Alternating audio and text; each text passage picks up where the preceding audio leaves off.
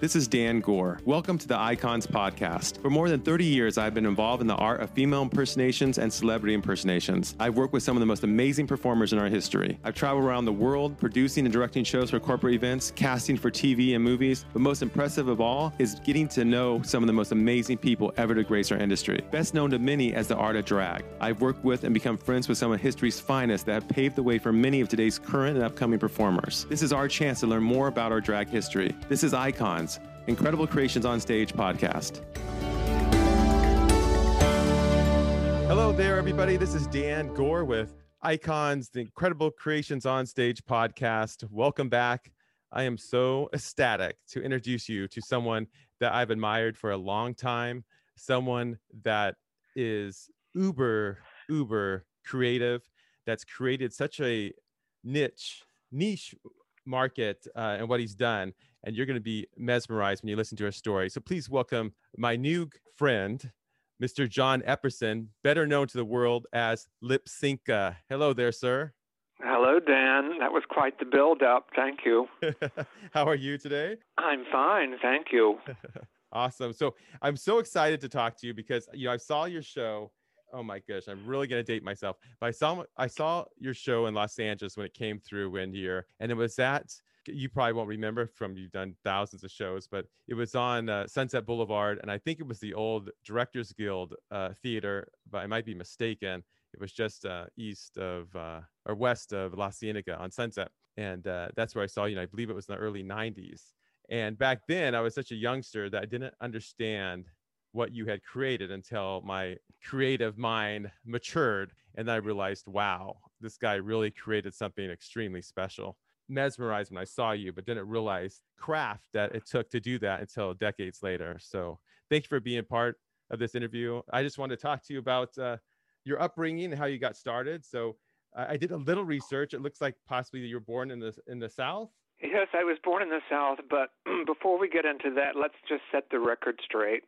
You said you saw my show in Los Angeles and that it was west of La Cienega on Sunset. That would have been 2001. The Tiffany Theater. Yeah, it was a Tiffany, yes. I don't know if it's still there. It's not the old Directors Guild building, which is further east on Sunset. I did do a show in Los Angeles in the early 90s, but it was not on Sunset. So I think you're talking about the show in 2001. It was at the Tiffany Theater, and the Tiffany Theater is no longer there. So you are correct. Okay. Yeah, you're correct. It is no longer there. It's near a huge high-rise there now. So yeah, that building got destroyed. So growing up in the South, did you stay around? Is it Mississippi? Yes, I was born and grew up in a town called Hazelhurst, Mississippi, which is kind of in the middle of the state, slightly to the west. Hazelhurst is probably best known for being the birthplace of the blues musician Robert Johnson and for being the setting of a play by Beth Henley that won the Pulitzer Prize in the early 80s called Crimes of the Heart, that was made into a film in the mid-80s with Jessica Lange and Diane Keaton and Sissy Spacek. But that's where I grew up. And how long were you there until you kind of left the nest? I graduated from high school a year early at age 17 and then went straight off to college. But I didn't go very far away to college. I only went 30 miles north. So I went to college. I graduated in 76. And were you involved in theater then in college, or were you looking at doing something else in the arts? Well, at college, I was training to be a classical pianist. And that's what I got my degree in. But there was theater there a little bit. They did a musical every year, although I think my senior year they did not. I was in 3 musicals there. And then I was also getting involved in the community theater in the city where the school was. The city is Jackson, which is the capital. And they had 3 local theater companies there, and I did things with them. And I really enjoyed that feeling of being loved by the audience as an actor more than I enjoyed playing the piano for the public. And when did you start first So playing the piano? Was that something as a childhood talent that came, or when did that start? yes, it came very naturally to me. I had two older sisters. I say had because one of my sisters died in a car accident, but they both studied piano. It was the kind of thing that was expected of females, in high school. But I would watch them, and I just took to it very naturally. When I was old enough, I started studying with the teacher that they were studying with, and I was one of the few male persons in the town who studied piano, and it was something I could do, and I did it well, and it became part of my identity. But then I discovered acting. So when you were growing up there, was there anything, was there a television watching in the household? Were you able to see any sort of, besides, seeing movies and so forth, did you ever see any guys in drag at all on TV? Was there anything that kind of inspires you, or that hadn't even became a thought to you yet? The only person I remember seeing was Jim Bailey on the Carol Burnett show. I don't know how many times he was on there, maybe twice, but I especially remember his Barbra Streisand impersonation on the Carol Burnett show. And then some years later, I found out that he had been on Here's Lucy. By then, I was in college and I wasn't paying much attention to television. But it was kind of fascinating to see him being so accepted on primetime television that way. Sure, because nothing really existed. Really, I'm assuming, I'm making an assumption that in your hometown and around town that really didn't exist. The closest thing would have been that the Junior Chamber of Commerce, a couple of times, I remember. I don't know how many times they did it, but I only remember seeing it twice. I think they did an event that was a fundraiser, I guess, for themselves. It was called Womanless Wedding, and they had it at the school auditorium, and it was all men playing all the different roles in a fake wedding. And so there was a bride, but it was a man in drag, and there was the mother of the bride, and it was a man in drag, and these were all men that I knew. My barber, for instance, was one of them. And then the father of the bride showed up with a shotgun, of course. Seeing all these men in drag, especially the fact that they were men that I knew, was anarchy. It's just, to use an old phrase, it blew my mind. Certainly. To see them behaving that way and getting dressed up. Now, I can't say that they really put a lot of effort into it. And in the dressing up part, they managed to find a crappy wig, and a dress that wouldn't zip up the back. When you knew about that, was there any impact from like the Jim Bailey impression, or did you have any inclination that maybe you might be in drag one day at that time? At that time, no, but I do. As I look back, it must have felt very liberating for me to see all those men, the men that I knew in that small town dressed as women.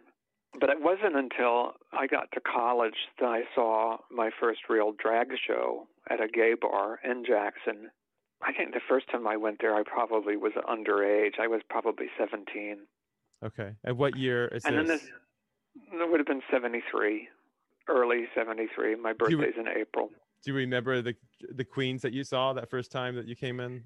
The first time I went to that gay bar, there was no show. The second time I went, and we didn't know there was going to be a show. My friend and I were just going because it was something to do. And then it turned out they were having a drag show. And it was a troupe of at least 3, maybe more than 3, who were from Memphis. So there was at least one drag club in every city in the South, and they would travel around and perform at different places. And so this group was from Memphis. I remember later when I started going regularly, seeing a troupe from Pensacola, and sometimes there would be someone from Houston. but these people were from Memphis. One of them I remember called herself Belle Starr, which is I think Belle Starr was a legendary figure in the West. And this Belle Starr wore a poodle skirt, 50s poodle skirt. And then one of them billed himself as the only perambulating mouseketeer. I don't know if that means anything to you, but Walt Disney had a TV show in the late 50s and early 60s, I guess, called The Mouseketeers. Annette Funicello was a mouseketeer, and Bobby Burgess, who later was a dancer on the Lawrence Welk show, he was a mouseketeer. They were kids. It was a kid show, a Disney show. And I guess this guy from Memphis had been a mouseketeer when he was a kid. And now he was an adult, and he had become a drag performer, and he billed himself as the only perambulating mouseketeer. Now, at the time, I didn't even know what the word perambulating meant. I'm waiting for you to educate me right now. So, well, it means being able to walk and stand. So it's funny, right? Yes. That's how he billed himself, and he probably was only about 25, but maybe he was 30. That's how he billed himself. He had a name too, a drag name, but I do remember the MC saying, "So and so, the only perambulating mouseketeer." You see the show, it makes another light impression on you at this gay bar. Oh, it made a huge impression on me. It was an enormous impression. I was very frightened by it, and I didn't know why. And it was only years later that I finally decided I was frightened because I was looking at myself. Mm-hmm. And it was a frightening thing to see because drag was, especially in a small city in the South, a real stigma. Just listening to your story already, obviously knowing how the story progresses, you're like this flower that's looking for the sun, and you blossom into this huge bouquet. So I mean, you're in a place that unless you get out of there, you're not going to blossom. You'll be stagnant in this little town. But so when's the next time that you have this meetup with drag queens? I was so frightened by that show that I saw, and the place, the club, the gay bar was called Mae's Cabaret, M-A-E, like Mae West, M-A-E''S, Mae's Cabaret. About a year later, I had made a new friend who was very flamboyant, who had been a theater student at another college in Jackson, Mississippi. Believe it or not, there's more than one. There's at least three, at least four, actually. And this guy, his name was Dwight Adcock. He's dead now. He was very flamboyant, and I had hooked up with him somehow. And he said to me, "Do you ever go to Mae's Cabaret to see the drag show?" And I said, "Well, I went once, but I don't know that I want to go again." And he said, "Oh, no, you have to go. You have to go again. It's theater." Well, you see, I hadn't looked at it that way. I hadn't looked at it as theater. And also, in that 12 months that had gone by, I had discovered that there is something called absurd theater and Eugene Ionesco. And I had read about Charles Ludlam, who was performing in drag in New York. His style was called ridiculous theater. When my friend said, "It's theater," I thought, okay, I'll go back. And by then, the Mae's Cabaret had moved to a larger space that was much better set up for doing a show.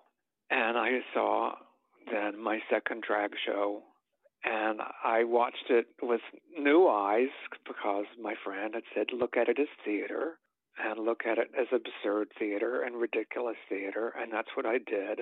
And then I thought, well, okay, yeah, but you can't really call this art or theater unless you take it to a place like New York City. Walking down the street in New York, you could call that a work of art if you wanted to. But in Jackson, Mississippi, they're not going to buy that. So that's when the seed got planted, not only for maybe doing something with drag performance in my future, but also moving to New York. And when does that take place? When do you how are you surviving financially? Are you just your parents are helping? Are you working playing the piano, or you just have a regular job that's non-relevant to the outcome? You don't mean right now. You mean when No. I was Yeah, you're at not the right time we're talking about? now. We're still talking about you growing up. Yeah. Uh, well, I was in school. I was So going to still school in full time. college. Going to college Going to full time. school full time, Awesome. and Awesome. in my second year of school, I discovered something called work study, which meant there were jobs that could be had on campus, and you could make some extra money. Well, make some, not just extra money, but money, because I wasn't making any money. And, my parents were paying my tuition, and I was living on campus and eating meals there because that was part of the tuition. And had they known that you were gay yet, or making that assumption you are, since you were going to gay bars? Was that something that was spoken about then, or no? No, no. And as a matter of fact, my father's dead now, but I've never come out to my mother. I've never said I'm gay to my mother. But now, I don't know if she could wrap her head around this. I don't even believe in the terms gay and straight any longer.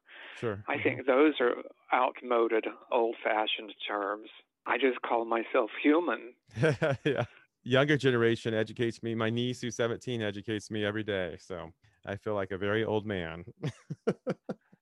Well, my niece calls herself pansexual, but I don't even that for myself. Like I said, I just call myself human.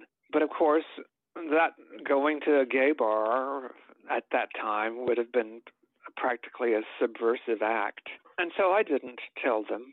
I do remember, well, my mother and I, we watched the Carol Burnett show together because another way I found that I could make money was playing the organ, because I studied pipe organ also at a church.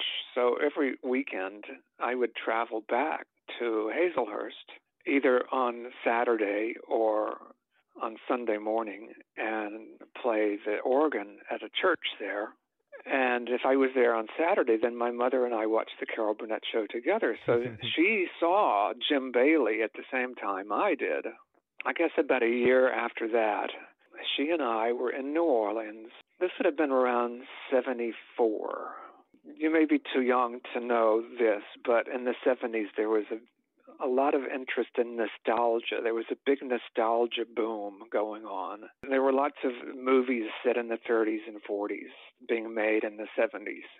But also, there was a documentary of sorts called That's Entertainment that was all about Metro-Goldwyn-Mayer and the musicals that they made there in the 30s, 40s. And I had been to see That's Entertainment. I was fascinated by all of that. I was totally wrapped up in nostalgia and movies, and I still am. I saw That's Entertainment, and I got the sheet music, and I had the record.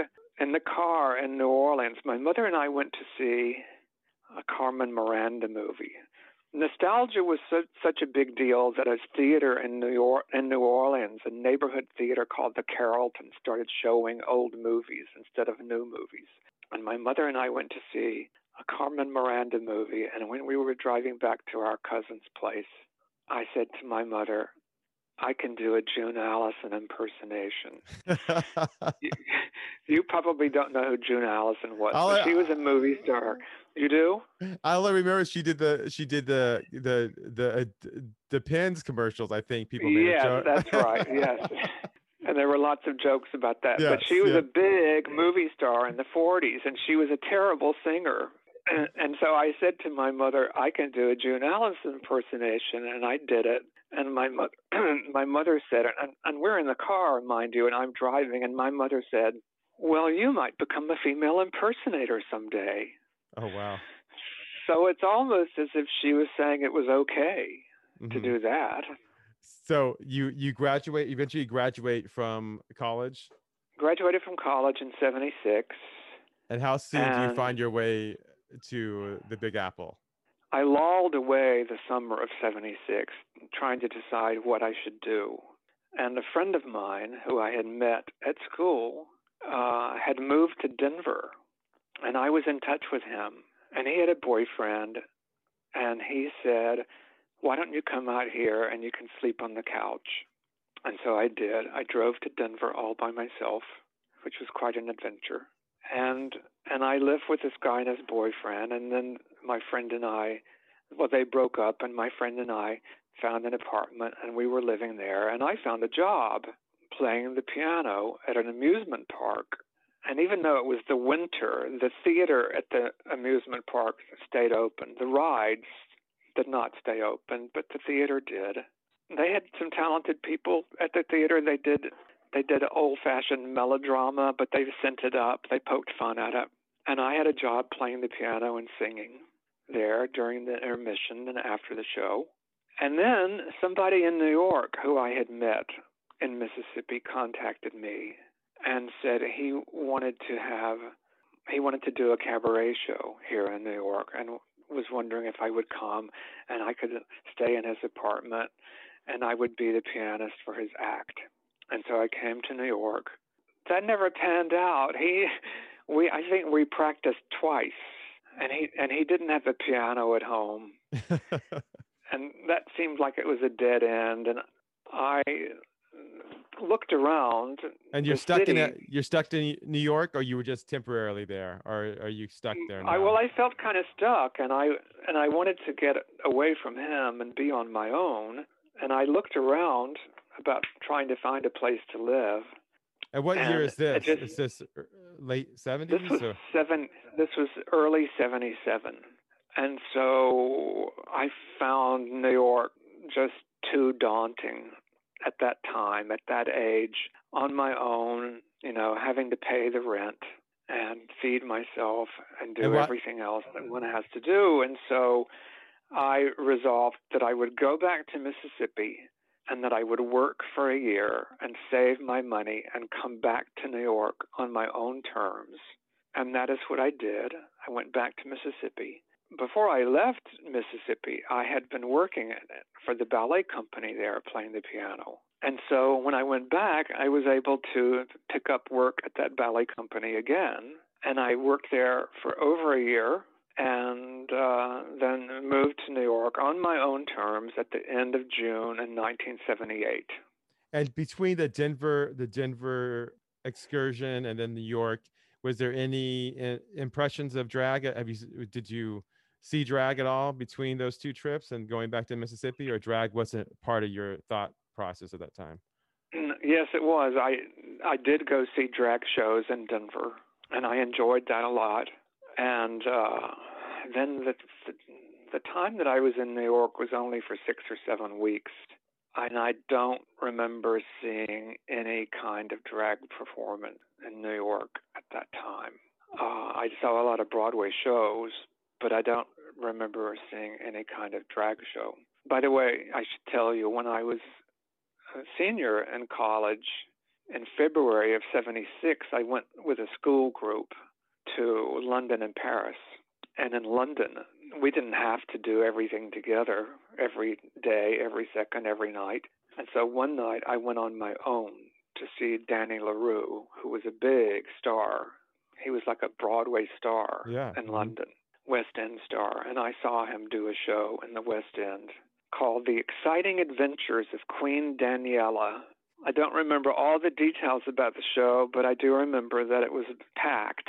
And it was a lot of what looked like grandmothers with their grandkids. It wasn't a gay bar in Jackson, Mississippi. It was a big Broadway-sized theater with a mainstream audience. So these impressions are making some sort of watering the seed in your brain, I'm assuming, when you're seeing this. So drag is becoming possibly something that might be attainable and more on the theater art level for you. Yes. All of that was feeding my little brain. And then when I got back to Mississippi, of course, the gay bar was still there, same place, and they were doing shows, and I went to see them. But like I said, I never performed there. So I was just an audience member. You stayed there for a year. You returned to Mississippi after your small little trip to New York and Denver. and you're back in Mississippi. You start working back at the ballet company, saving your money. And then what, like 78, 79, you decide to depart again to New York? Yes. And at the end of June of 78, I came back to New York. I had found a place to live. It was a transient hotel. They don't have them anymore, but there were still quite a few. I was on the 71st Street, which is a very good location because the subway is right there. West 71st Street between Broadway and West End, which is actually a very nice block. At the time, I took it for granted because, and it was tree-lined, but I wanted to get away from trees. I had enough of trees. I wanted to get away. I wanted to be in the big city. Now, after living here for 42 years, I can't wait to get back to trees again.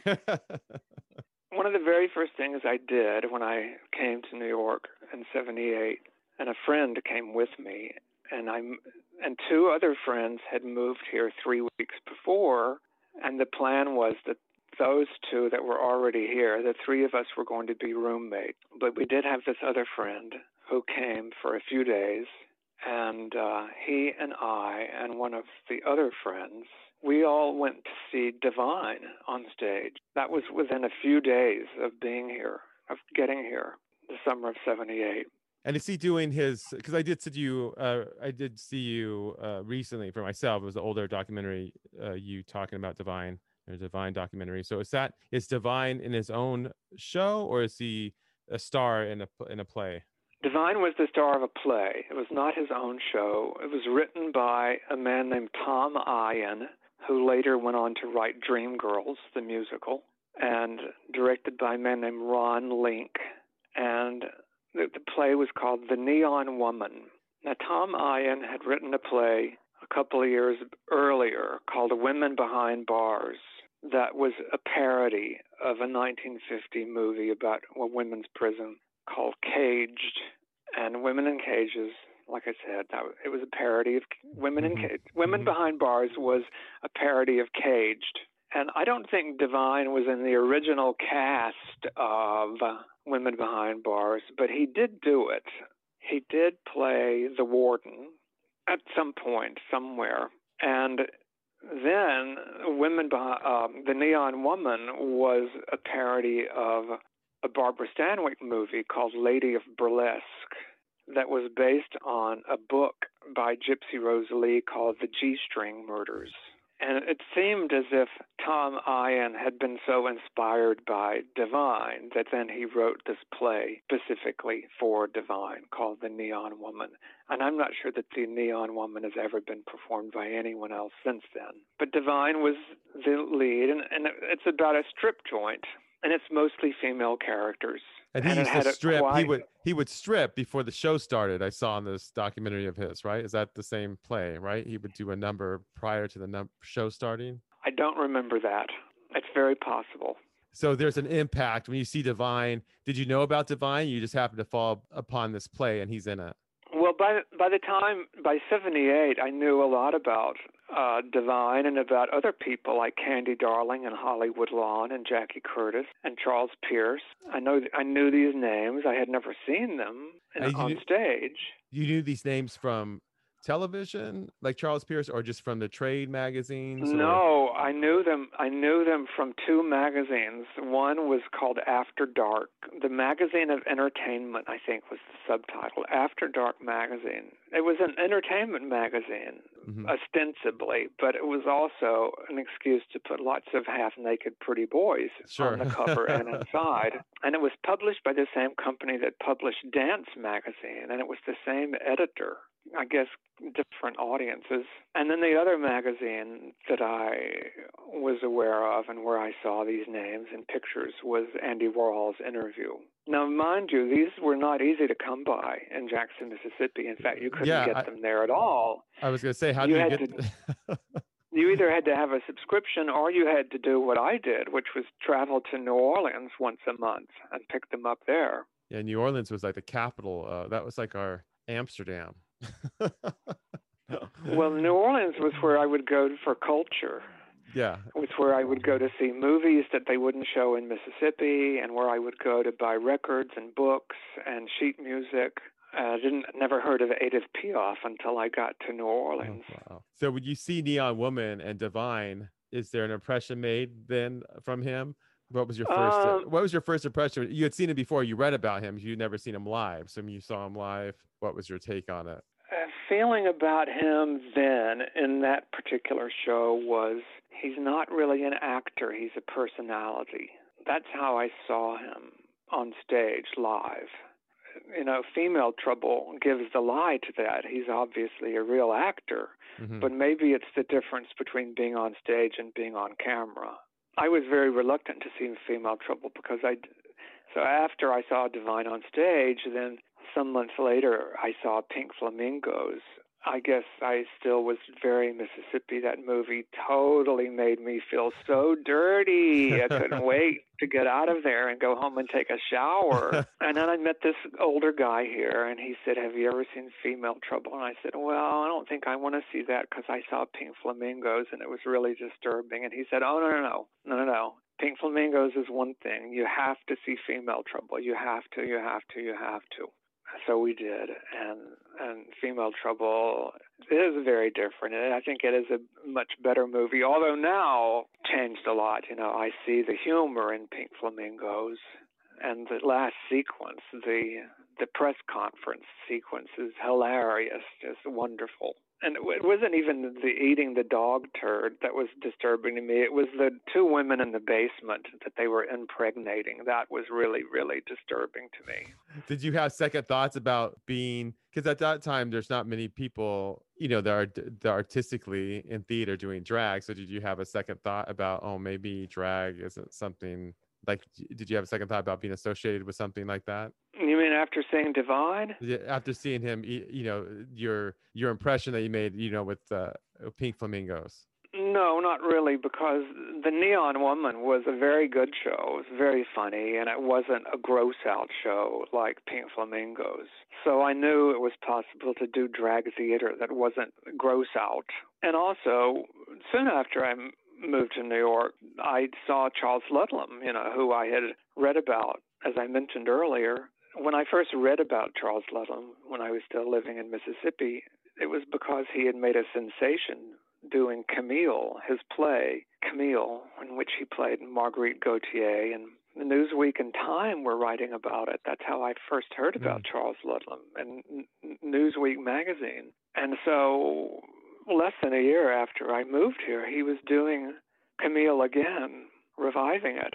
And so I saw him do it, and his work was even more sophisticated than what Tom Eyen and Divine had done with the Neon Woman. And the audience was loving both of them. So I knew it was possible to do something that was more artistic, didn't have to be just gross-out humor.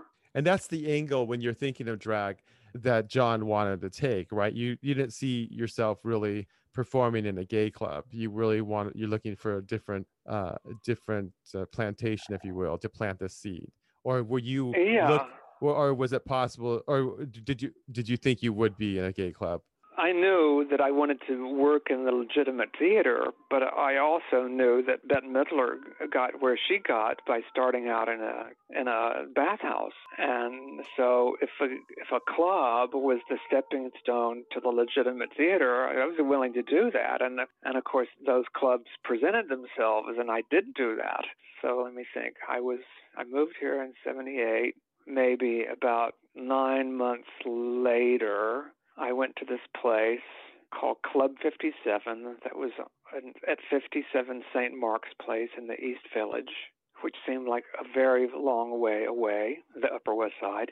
The reason I went there was because I was and am a movie buff, and the Village Voice which came out weekly, had a section that listed all the movies playing in town, all of the legitimate houses and all the first-run houses and the revival houses and the museums and the film societies. And then at the end of all of those listings, there was a section called Other Movies, and Other Movies listed all the oddball places that were showing the oddball movies. One week, I noticed it said that Beyond the Valley of the Dolls was going to be playing at Club 57 at 57 St. Mark's Place.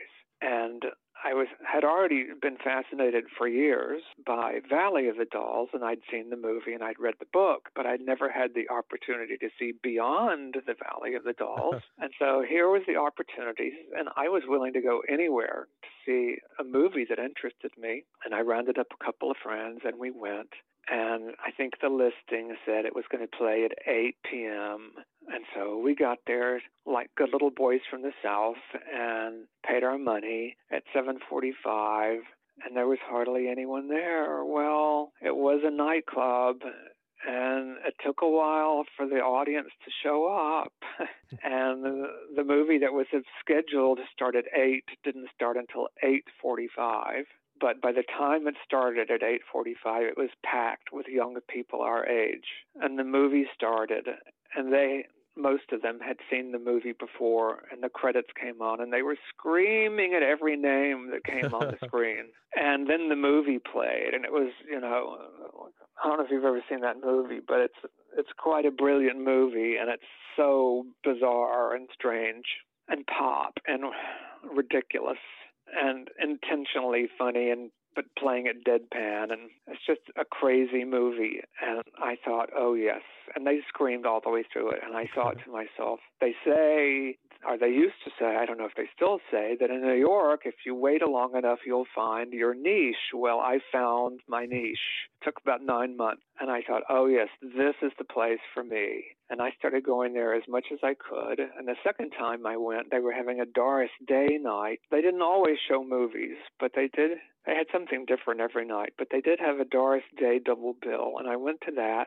I met Ann Magnuson, the actress, who was the manager of the club at the time. The guy who was hosting the Doris Day night was someone I had met in the ballet world, believe it or not, and he introduced me to Ann. And he said, John wants to become a member because you could be a member of Club 57. And I became a member. And I started getting their calendar every month and their newsletter. And they started doing theater and live performance there. And that's where I did my first ever public lip syncing. And that was in, I think, August of 1980. So what led up to that? Just because you wanted to, you knew it was going to happen, and you felt that was a place for you to debut some sort of performance? That particular show, when you got the newsletter, it told you what was coming up, and the newsletter for that month said, John Sex is going to do his show called Acts of Live Art on August such and such. John Sex was one of the performers at Club 57. That wasn't his real name, John Sex. You can look him up on YouTube. So in the newsletter it said, so if you want to be in the show, call John at his home number, blah, blah, blah, gave the number. And so I called the number, and I left a message, and I said, it's John Epperson, and I want to be in the show. And weeks went by, and I didn't hear from him. And then the day before, he called me, and he said, so you're going to be in the show tomorrow night? And I said, but I hadn't heard from you, and so I didn't get anything together. And he said, but I need you. You have to be in it. And so I quickly learned a couple of lip syncs. And what were they? Do you remember? You must remember. Well, one of them, I don't think I've told you about this, but when I was a very young kid, my sisters, I told you they studied piano, but they were both older than me, and my father had a record album called For Men Only, and the cover picture, and this is real, you can look it up on Google, the cover picture is a picture of Jane Mansfield in a black cat suit, and she's on all fours and looking up at the camera. But she doesn't sing on the album. It's just her picture was on there. She did a lot of pictures on album covers, but she wasn't on the album. Her picture. They used her picture to sell the album. Sure.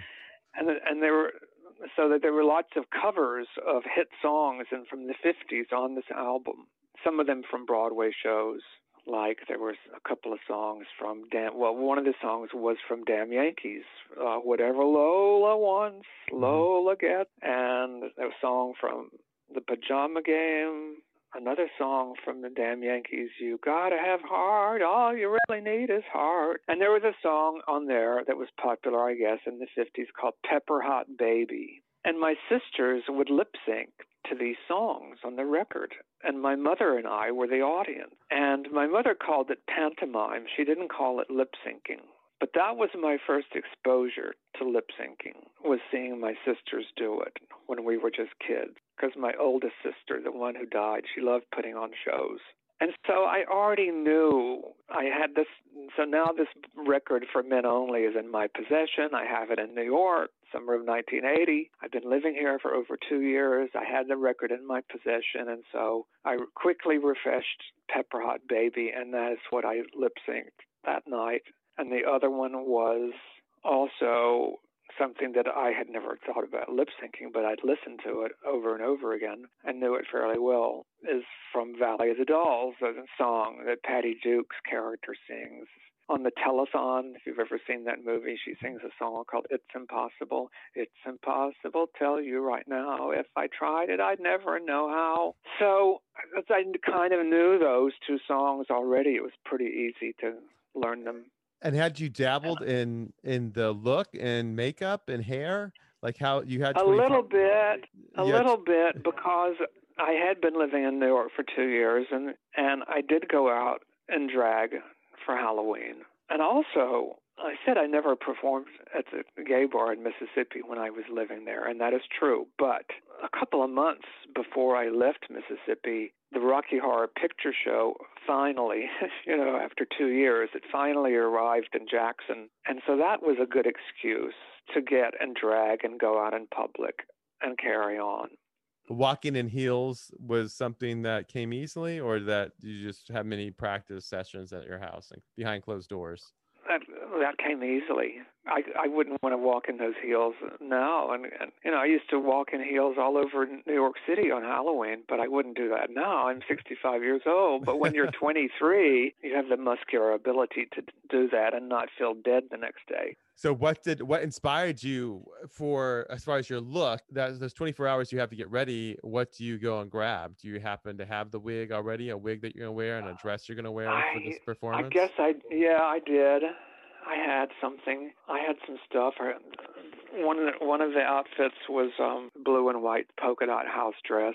I had my drag bag, I wasn't really doing anything, but I was thinking about it. Interject real quick. I love the majority of the people that I've spoken to, they have a plan and they have something that's going to happen, and there's planning that takes place before they prepare.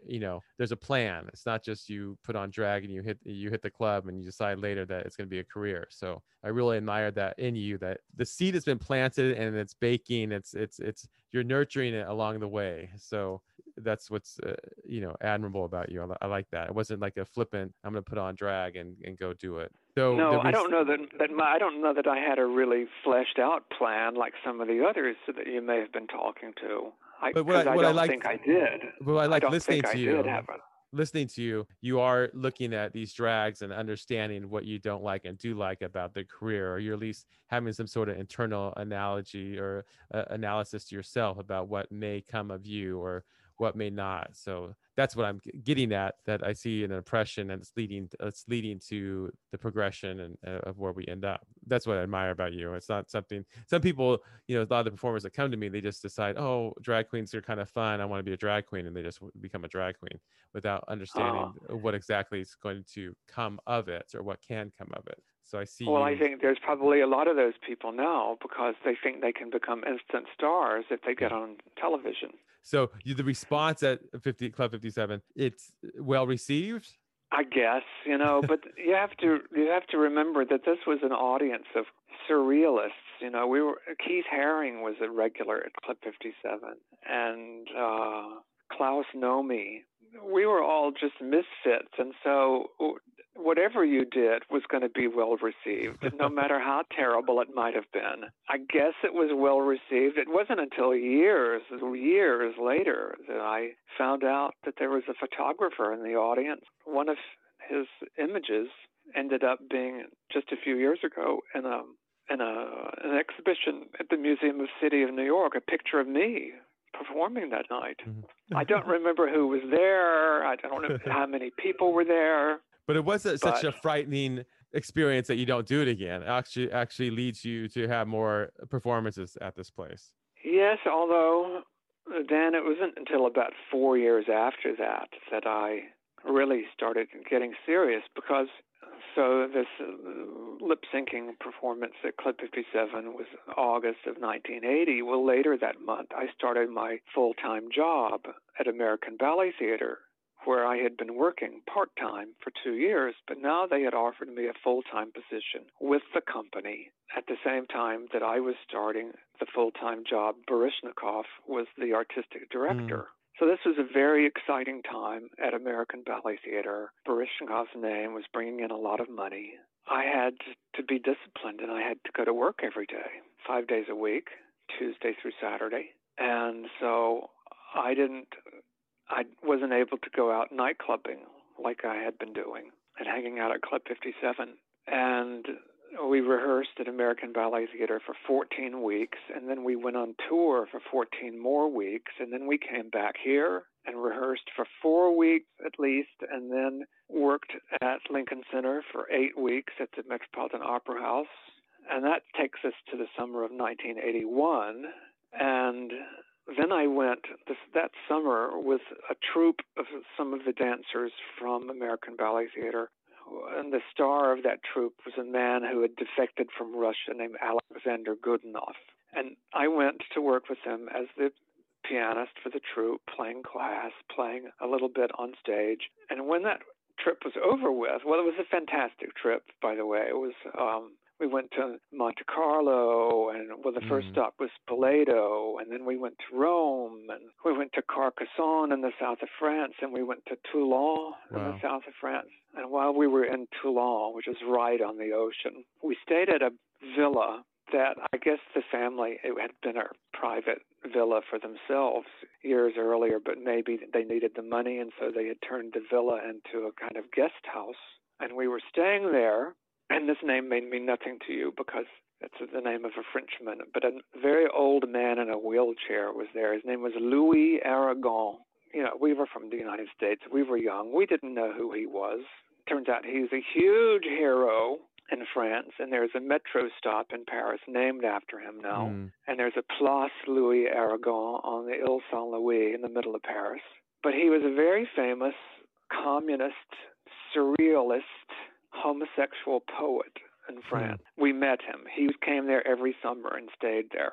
He happened to be there at the same time we were. When I tell French people that, their mouths just drop open. You met Louis Aragon, you know. It's like meeting F. Scott Fitzgerald. You met Ernest Hemingway, you know, that kind of name. But then when the trip was, all that touring was over with, there I was, and a friend from Mississippi who had been living in New York for a couple of years, he came over and met me in Paris. So we were in Paris, and I was, of course, still interested in drag, and I went to a nightclub in Paris called Michou, which is spelled Michou. I'm hoping it's still there. Michou died about a year ago. Was he in the La Cage aux Folles movie? No, but the La Cage aux Folles movie is kind of like Michou's place. Michou's place is in Pigalle, and I'm hoping it's still there. Of course, it wouldn't be open right now anyway. Nothing is open right now, but and I hope his dying didn't cause the place to close. But at Michou, there is a little stage, but it's also a place to eat, and so the waiter comes and he takes your order.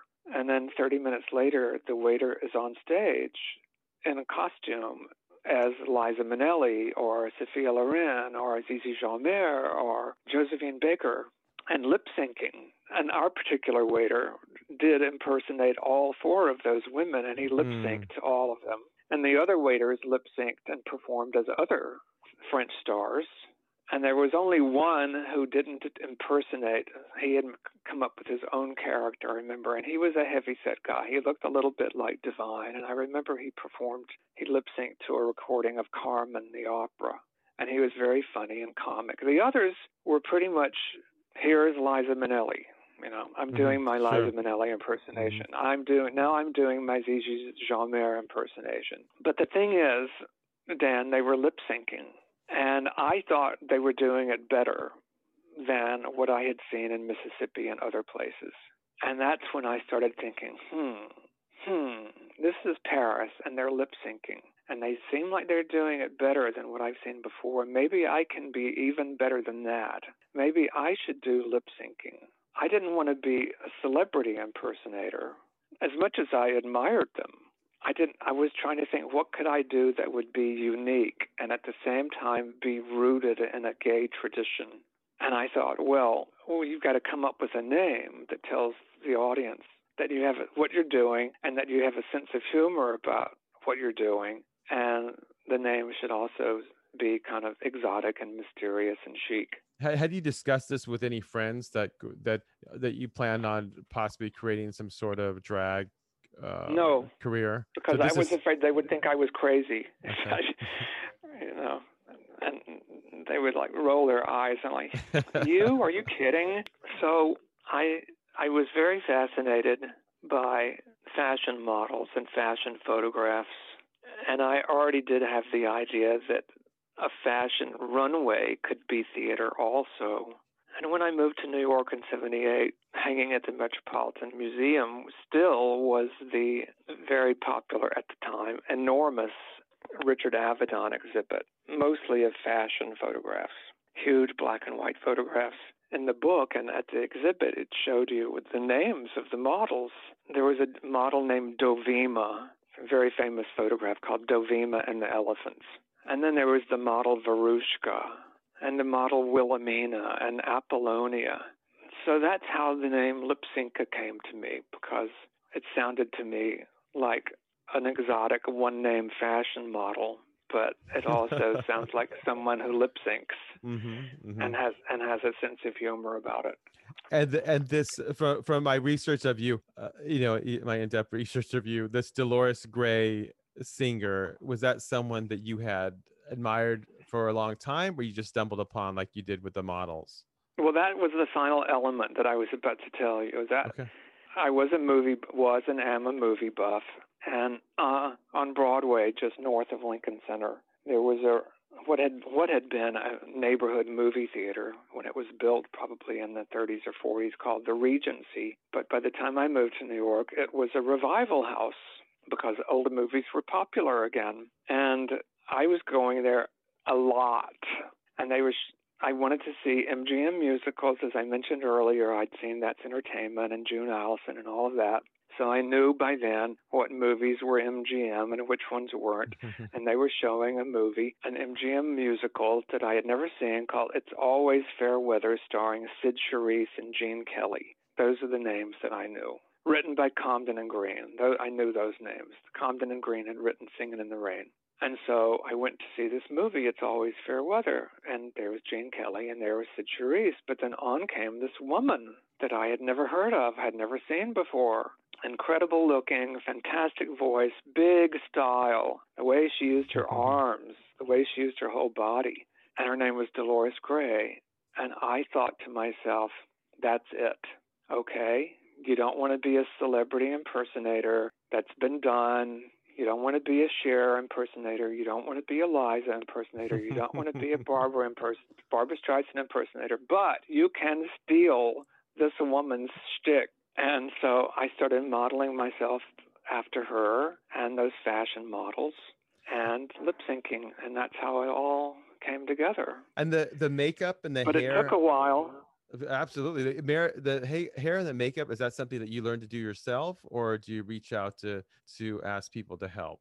I did want the eyebrows to be very high and extreme and arched because of if you look at any close-ups of Dovima from that period, she has very arched eyebrows. And a makeup artist advised me about that. how to do that, how to cover my own eyebrows. And the hair,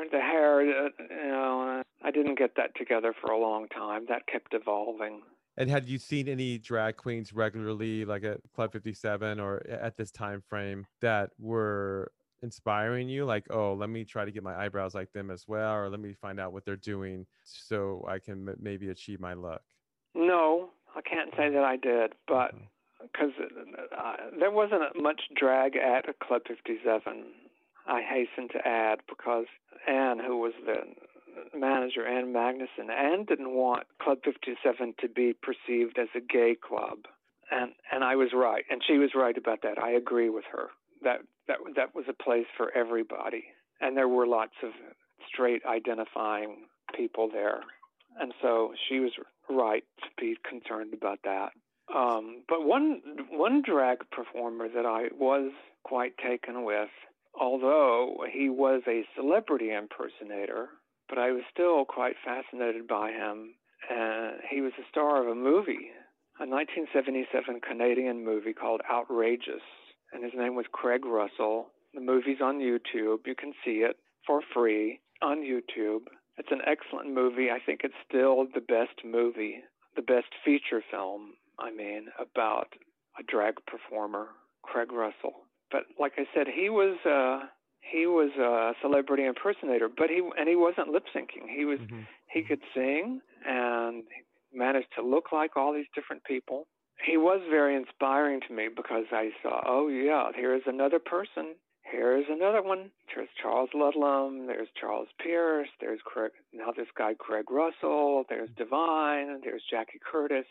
This can be done. This can be done. You can make a career out of this, I was telling myself. You come up with a name, and you have the Dolores Gray image that you kind of want to bite off from, and you have the name. And when does the lip sync performance, or the defining moment where lip sync decides that she's going to make an appearance or a performance somewhere? It was probably around May of 1982 when I thought of the name, and the name is also the concept. Decided to incorporate the Dovima and the Dolores Gray. All of that coalesced around May of 1982. I don't remember the first performance I did. Did you want as to? Lip-Synca. Yeah. Did you plan on creating a show where people would buy tickets, or do you think was your thought pattern that you were just going to be part of a drag show for the debut, or were you thinking larger that no, I gotta sell tickets to I gotta devise some sort of a theatrical presentation of this character that I'm creating? Well, I got bookings in cabarets in the West Village, which were a little more high profile than the East Village. And you got those because you knew people, or they had seen you somewhere? I had to convince them to give me a booking. I had to go and meet the people who booked the room and convince them to give me a night. It wasn't very successful because I had to beg my friends to show up. Nobody knew who I was, and you had to pay a cover charge, and there was a 2-drink minimum. That was frustrating. But then what happened was I bumped into John Sex again. There's that name again, John Sex. From Club 57, the performer that used to run the shows there. I met him at Club 57, yes. And Club 57 by this time, 84, was closed. And so I bumped into John, and he said, "Are you performing anywhere?" And I said, "No." And he said, "Well, you should be." And he said, "Why don't you perform at the Pyramid Club?" Which had kind of picked up where Club 57 had left off. And I said, "But I don't know anybody there." And he said, "Well, I do. I've got a booking there this coming Saturday. Come to my show, see my show. I'll put you on the list, and then I'll introduce you to the people who run it, and they'll give you a booking." And they did. I met them. They booked me on a Sunday night, which was their gay night. John's show, he was performing there on Saturday night. And the Saturday was a very straight bridge and tunnel crowd, but Sunday night was a gay night. They gave me a booking. I was one of a few people who performed on Sunday night. But that was the big turning point because I didn't have to promote myself. The audience was going to be there anyway. The audience at the Sunday night at the Pyramid, they were going to come to see no matter what. because there was dancing and a show and drinking, and there was no minimum. You just had to pay to get in. And if you wanted a drink, you got one. And if you didn't want one, you didn't have to get one. That audience, they loved everything, no matter how bad it may have been, how poorly rehearsed it may have been. They didn't care. And I had rehearsed. I really cared. And so that was the first time I really heard the audience applause that I had been craving all those years. And I was addicted to it. I wanted it I wanted another booking in a month, you know, and they were giving me bookings, and I was becoming more popular. And the performance that you were doing, had it become the style that your shows eventually became, or were you just doing full performances at that time? Were you doing full renditions of songs or excerpts from movies? There was no extreme editing that was involved yet, or was there? No, there wasn't. No. I was just like at Club 57. I'd go on stage and do a number in its entirety. I don't remember doing any kind of fancy editing at the beginning. It wasn't until some time went by that I realized I could do that I realized, oh, you don't have to do the whole number. You can stop in the middle of it and put in something stupid that's completely juxtaposed to what you were doing, and then pick up what you had been doing again. You know, it was all, I guess, trial and error is the right word. It was haphazard at the beginning. Lypsinka was born at Club Pyramid. And how long are you there before you move on to other clubs?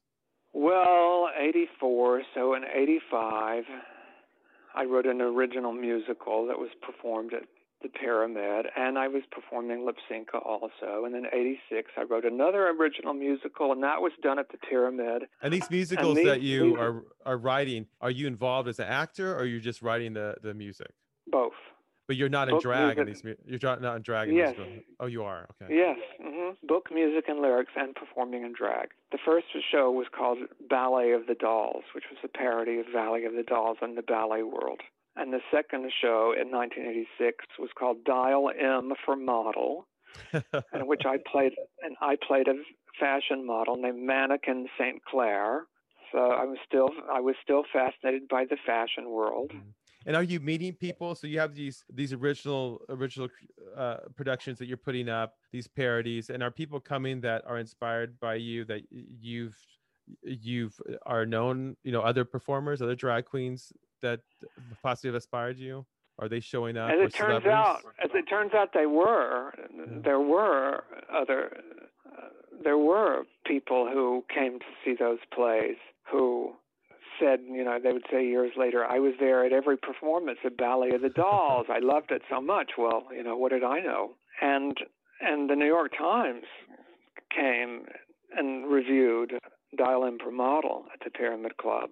So the parodies that you came up with, was that inspired by other performers that had done similar things, or is that something that you just said, oh, let's make this funny, or let's make this fun? I think I was doing my version, my music theater version of what I had seen Divine and the Neon Awesome. Woman and Charles Ludlam and Camille and Charles Bush and Vampire Lesbians of Sodom, but they didn't write songs. I did. Yeah, absolutely. So yeah, awesome. I was writing musicals, but it was Lypsinka also happening at the same time, and that was taking off more than the musicals were.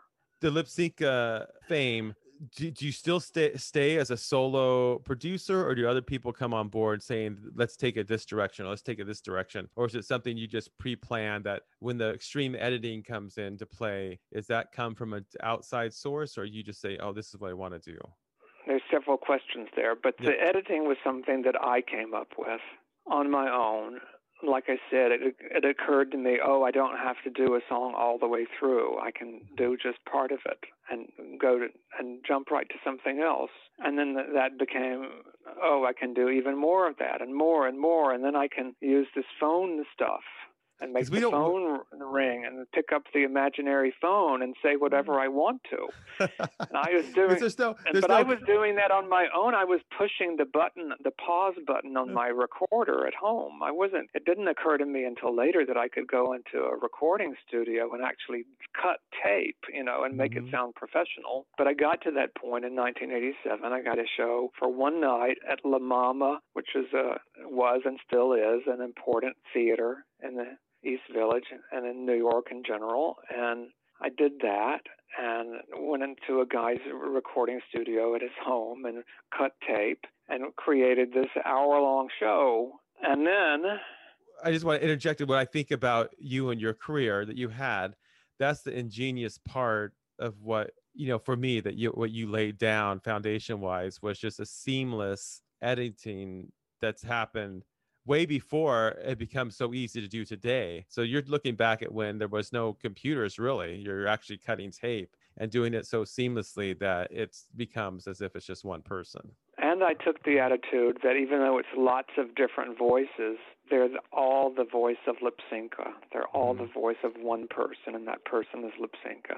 And just the expression, the expression, and just your facial movements, you think it's that one person. So the studying and from listening to your story, that was all part of planting the seeds, seeing these acts and understanding now, knowing more about you, about where it all came from. It wasn't part, I'm an actor. It's like you saw these other people that inspired you. You took little bits and put it together. And because when I watch you and your performances, even though the voices change, it's still, because of your expressions and your inflections, physically, it still seems as if it's your voice. That part, to me, is extremely brilliant for this part of performance generation. It's just seamless. And that's the brilliance that I see in you as a producer and actor. Is the editing is amazing. And the performance, of course. The performance has to go hand in hand with the editing, because as you say, the voice is changing. So 87, I did that full-length show at La Mama for one night. You can see some of it on YouTube, on my YouTube page. And then I did a 35-minute show the next year. But in that 12 months that went by, a guy came up to me named Justin Ross. Justin Ross had been an actor on Broadway, an actor and dancer. He was in the second cast, the first replacement cast of A Chorus Line on Broadway, and then he was in the movie of A Chorus Line.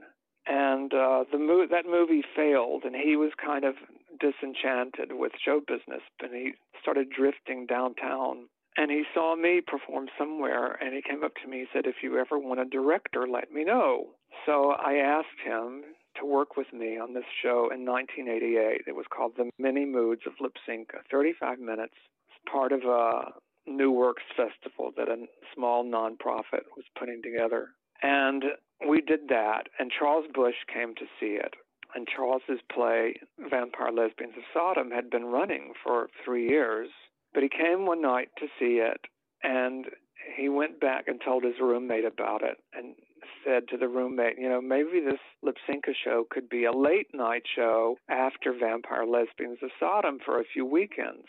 And so the roommate came, and the roommate was the director of Vampire Lesbians and the general manager. And he said, add 25 minutes to it, and I will produce it for 4 weeks as a late-night show after Vampires. And so we did that and extended it for 2 more weeks, and then it moved to another off-Broadway theater where it ran for 10 months. And that's then what put me on the theater map. And then when I went to San Francisco and LA, they knew who I was, and the audience was built in. And so I had achieved that kind of, what used to be called cult status. Mm-hmm. There used to be cult stars. Now there's only Donald Trump. But there used to be cult stars in the 70s, and I saw Divine as a cult star, and Craig Russell was a cult star, and Charles Pierce was a cult star. And so then it happened for me, because I had done that show basically for a year in New York, and it had gotten national and international press. And you traveled throughout the U.S. with Lipsinka, with the tours that you did, yeah. Did you ever take it abroad to other countries? Yes, I did. I went to London and to Sydney and to Glasgow and I was in Terry Mugler's fashion show in Paris and Tokyo. And is that That's how? a whole other story. We've been talking for a really long time. Yeah, but we're going to wrap it up. I just want to, so you Terry Mugler. So on that note, so of course, I got started with female impersonation of drag queens because I impersonated George Michael for many years and traveled the world doing that. And I know that you were in one of his music videos. So how did George Michael's music video, Too Funky, how did that come about? Because of the Terry Mugler and the fashion show? Well, Terry Mugler had seen I Could Go On Lip Syncing in 1989, the off-Broadway show that ran for a year. That's what planted the seed in his brain, because he was a drag ag, and he liked my show, and he was very bright, and he understood all the American references in it. But it wasn't until 2.5 years later that he said, now I think we're ready to have you in the fashion show. And so I was in the show in Paris, and then we did it in Tokyo, and then we did it in April in 1982 in Los Angeles. And while we were doing it in Los Angeles, he said to me, I want you to come to Paris in June and be in a music video. I said, sure. I mean, any reason to go to Paris. And so that's how it happened. And we shot for 3 days. It was very difficult. It was long hours, and Sure. I sat around in full makeup and fingernails and a wig for 2 days and didn't shoot a thing. And then the third day, they finally got around to me, and the bit of me that is in there, that was the third day. And I had been seeing this handsome guy hanging around, who was obviously very handsome, very sexy, charismatic, but it didn't occur to me until later that, oh, that's George Michael. Oh, yeah, of course. Yes, it's his music video, right. So the lip sync... And he ended up directing the third day. He directed the third day. It was actually he who filmed me. Awesome. So from your lip sync of fame, you created any special relationships with people that you admired or celebrities from that, from touring and people coming to see you as audience members? Yeah, I guess that's going to sound name dropping, though. Well, I think I'll lean towards the Lily Tomlin fan of yours. She becomes a good fan of yours. Yes, and a friend. Yes, and Paul Rubens and Isabella Rossellini and Debbie Mazar and Sandra Bernhard. There's a few others.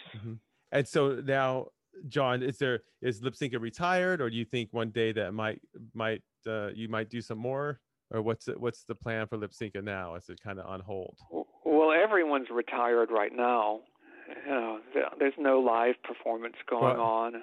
Everything's anywhere. Everything's incubating for the time that their live performance returns. So you think that when there's a day it does return, that maybe Lip Sync might come back? Well, I hope so. I have spent the past several months finishing up. I hadn't written an original musical, book lyrics and music since Dial M for Model.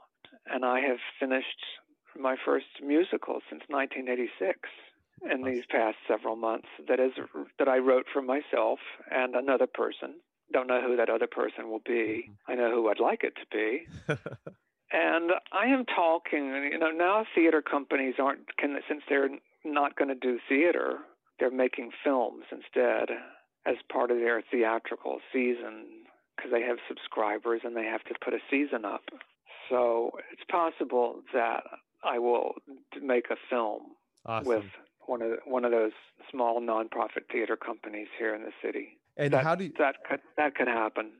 Are you on social media where people can find out or do you have a website where people can go to find out what Lip Sync might be up to, or John Everson? If you go to my website, which is called lipsynca.com, and you have to spell it correctly, LYPSINKA.com, and it has the links to my Twitter and YouTube and Instagram and Facebook.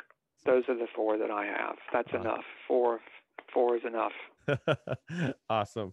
Well, John, I am grateful that you spent over an hour with me talking about your career. I'm really fascinated by it now that I've known so much. Over an hour and a half. and now, do you hear that sound? The battery on my phone is going dead. We've been talking for so long.